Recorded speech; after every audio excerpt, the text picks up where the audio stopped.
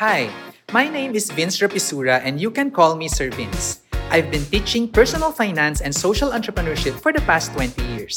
In this podcast, I'll be sharing with you stories and practical tips on personal money management. Tandaan, ang pagyaman na pag-aaralan.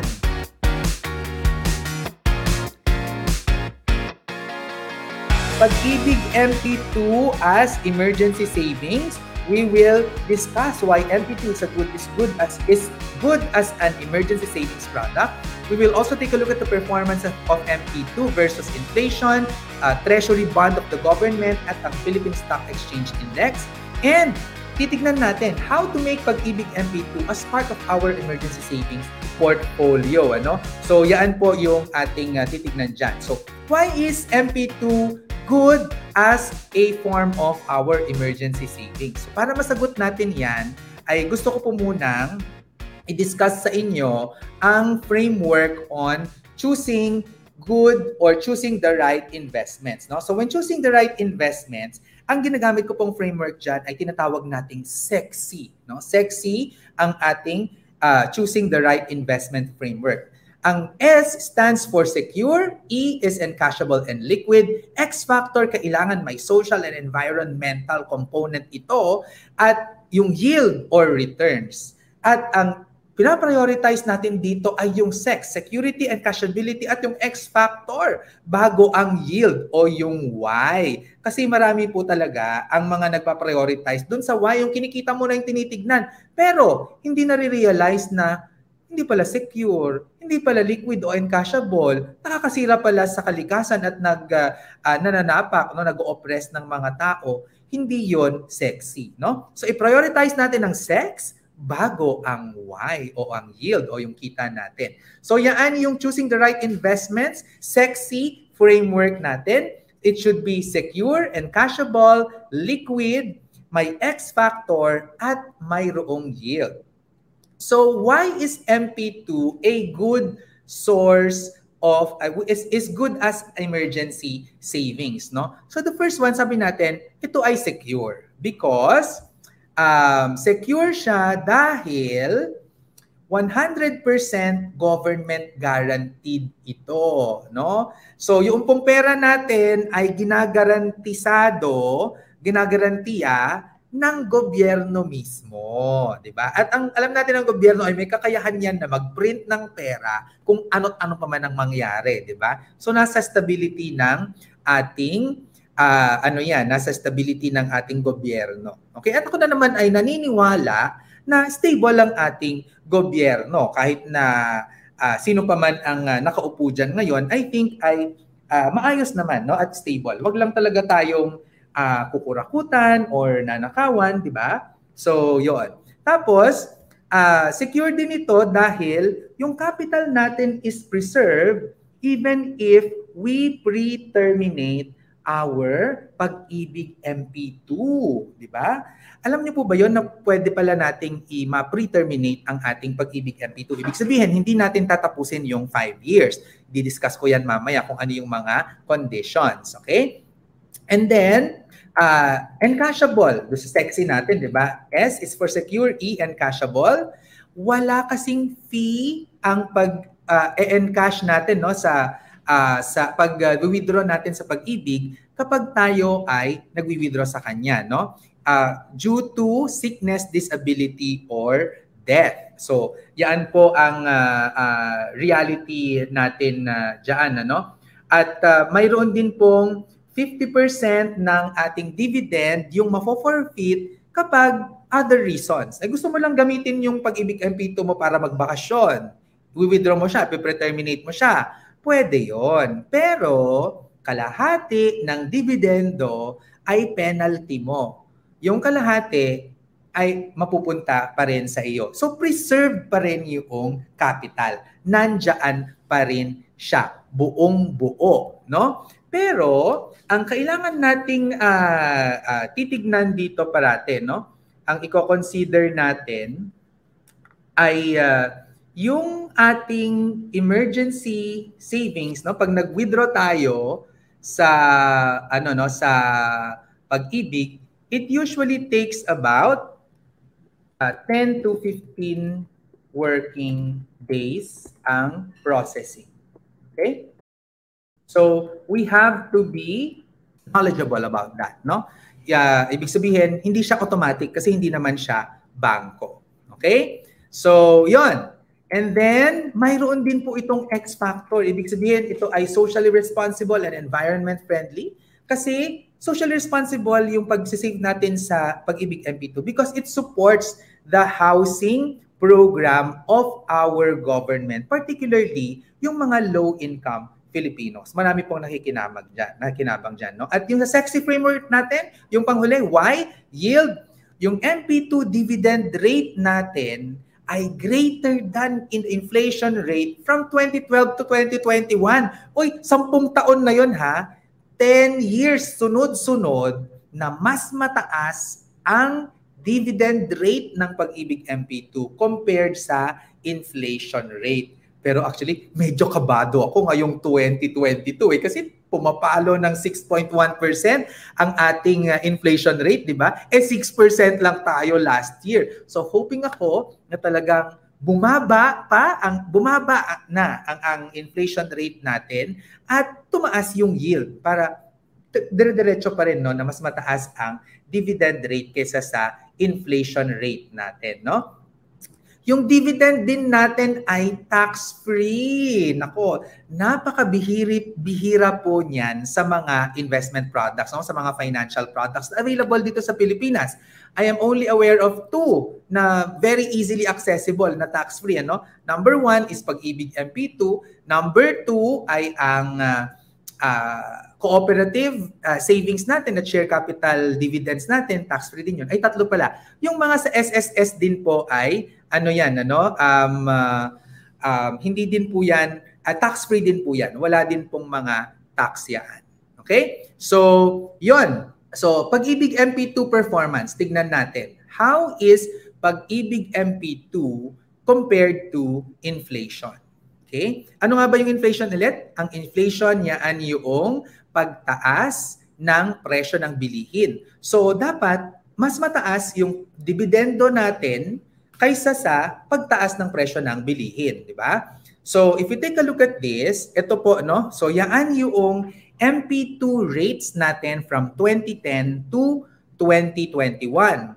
Ang inflation natin from 2010 to 2021, ito naman po yung sumusunod, ano? So, kung mapapansin ninyo, yung mga blue natin na yung mga blue graphs natin.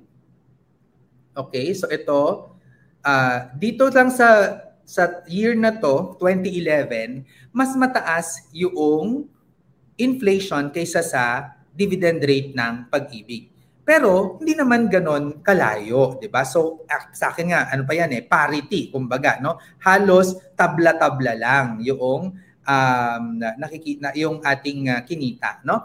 So, yan at pag maganda yung performance ng Pag-ibig compared sa inflation. So, lagi siyang mas mataas kung titignan ninyo, no? Since 2012 ay mas mataas yung ating dividend rate kaysa sa inflation. At ang pinaka magandang performance niyan ay dito, no? 2016 at saka 2017 kasi ang laki ng gap, okay? Actually, if we take a look at this one, okay? Etong 3 taon na to, yaan yung maganda na performance kasi malayo yung gap ng inflation doon sa dividend rate.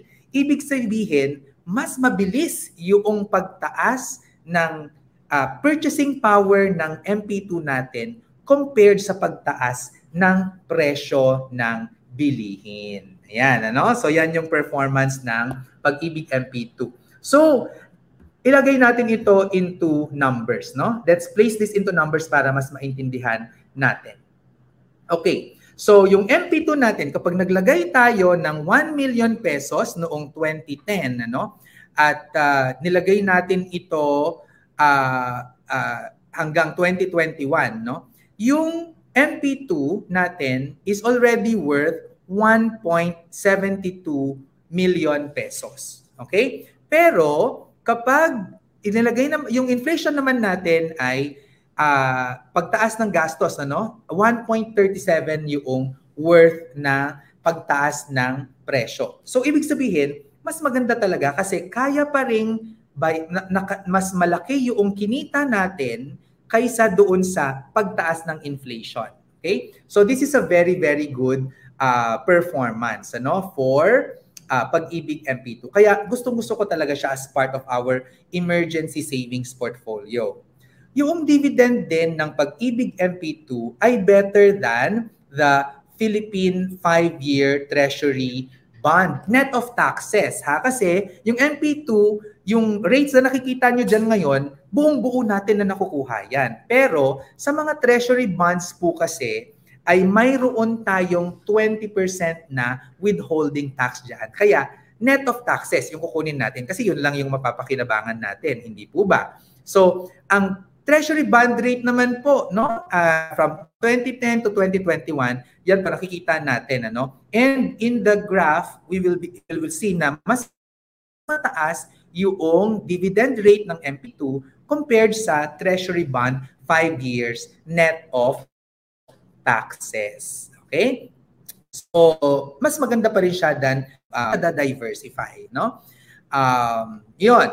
Tapos, if we put this into perspective again, kung 1 million pesos, nag-invest tayo noong 2010 ng 1 million pesos January. By December, 1.06 na yan sa MP2, 1.05 million naman sa treasury bond.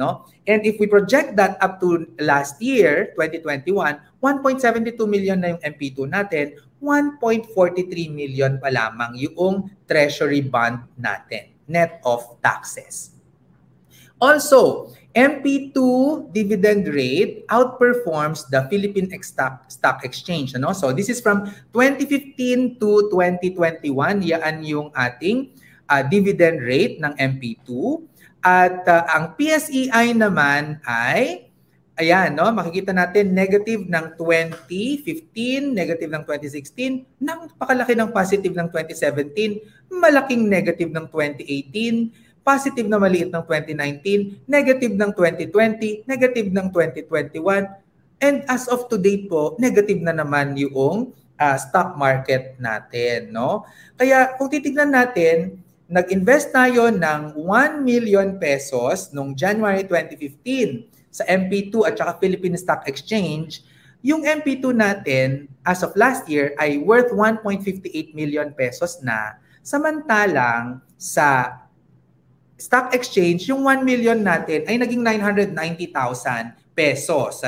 So bumaba pa siya, 'di ba? Kaya hindi ko talaga ina-advise na maglalagay tayo ng emergency fund natin sa stock market. No po yan para sa akin. So, sana po ay sundin nyo yan. So, magkano nga dapat ang emergency savings natin? Ang emergency savings natin, based on income, yung ginawa ko dito. Kung ang monthly income natin ay less than 20,000 pesos, ang target amount ay 1 month of our expenses, ang equivalent ng ating emergency savings. And we should save this within 12 months kapag wala pa talaga tayong emergency savings. Shorter yan kapag meron na tayong kaunti. Okay? Kung 20 to 50,000 ang ating monthly income, 3 months of our expenses ang equivalent dapat na emergency savings natin, and this should be saved within 18 months. Pag 51,000 to 100,000 pesos, ay 6 months of expenses ang ating ita-target na equivalent na emergency savings, which we should save within 24 months.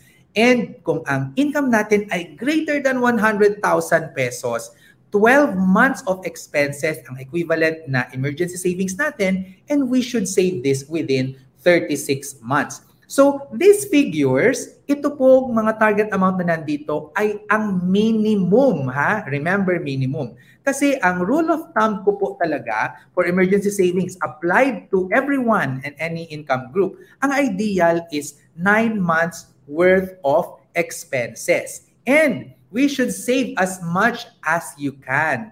10% of your income, kung ang earning mo ay less than 20,000 pesos per month, and minimum of 15% of your income if earning greater than 20,000 pesos per month.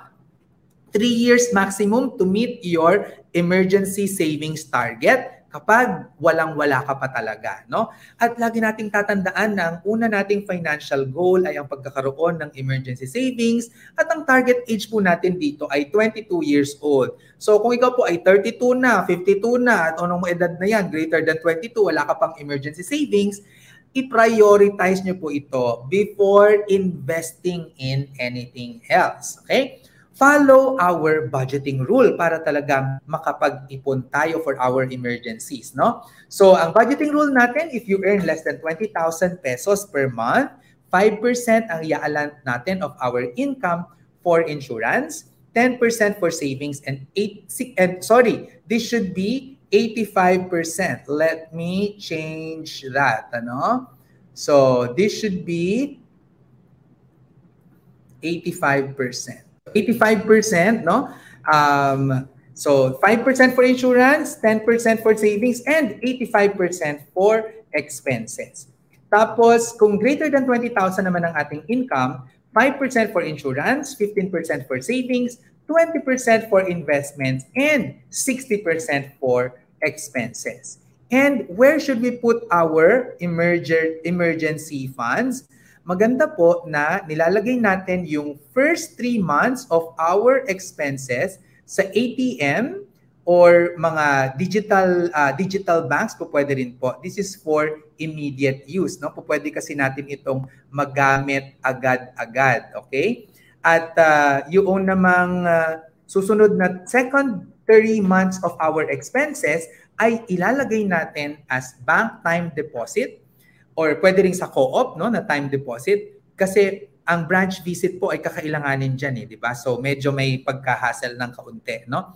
At yung excess of 6 months ay po pwede nating ilagay sa Pag-ibig MP2, sa government bonds, at saka sa co-op time deposit. So yan po yung mga recommendations ko kung saan natin po pwedeng ilagay ang mga ang ating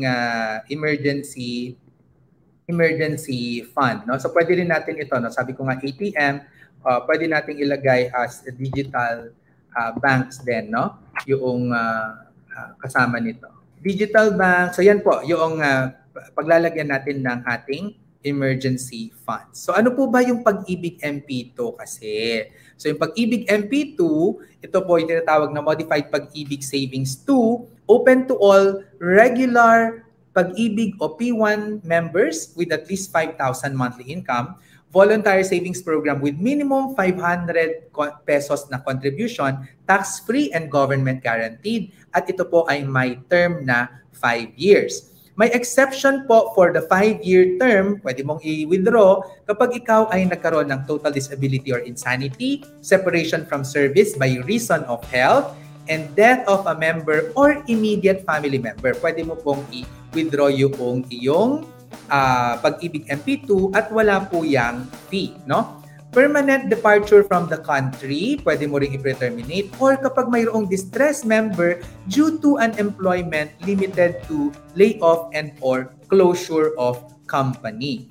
Ano pa yung mga exemption ng 5-year term natin? Critical illness of a member or immediate family member or repatriation of an overseas Filipino worker from the host country. No? So pwede po yan ang mga dahilan para i-pre-terminate natin ang ating Pag-ibig MP2 at wala pong penalty. Other than that, kung yung reasons natin ay wala doon sa mga previously mentioned or sa mga exceptions allowed, pwede tayong mag-withdraw pero may penalty.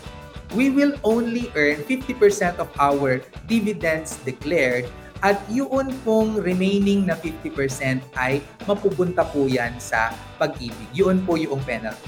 But I say that this is still very, very good dahil preserved yung ating capital tapos kahit nakalahatiin mo yung dividend rate ng Pag-ibig mas mataas pa rin yan ng dihamak sa mga time deposit ng mga commercial bank. And kahit na i-pre-terminate natin yan, our capital is intact with Pag-ibig MP2. So ito yung aking tips in using MP2 as emergency savings. Ang gawin natin dyan, hati-hatiin natin sa iba't ibang MP2 accounts yung ating emergency savings para hindi natin kailangang i-pre-terminate ang lahat kung kakailanganin natin. So for example, meron kang emergency fund worth 1 million pesos. I suggest na ilagay mo siya split mo siguro into 3, no? 350, 350, tapos 300. So 1 million yun. So tatlong accounts.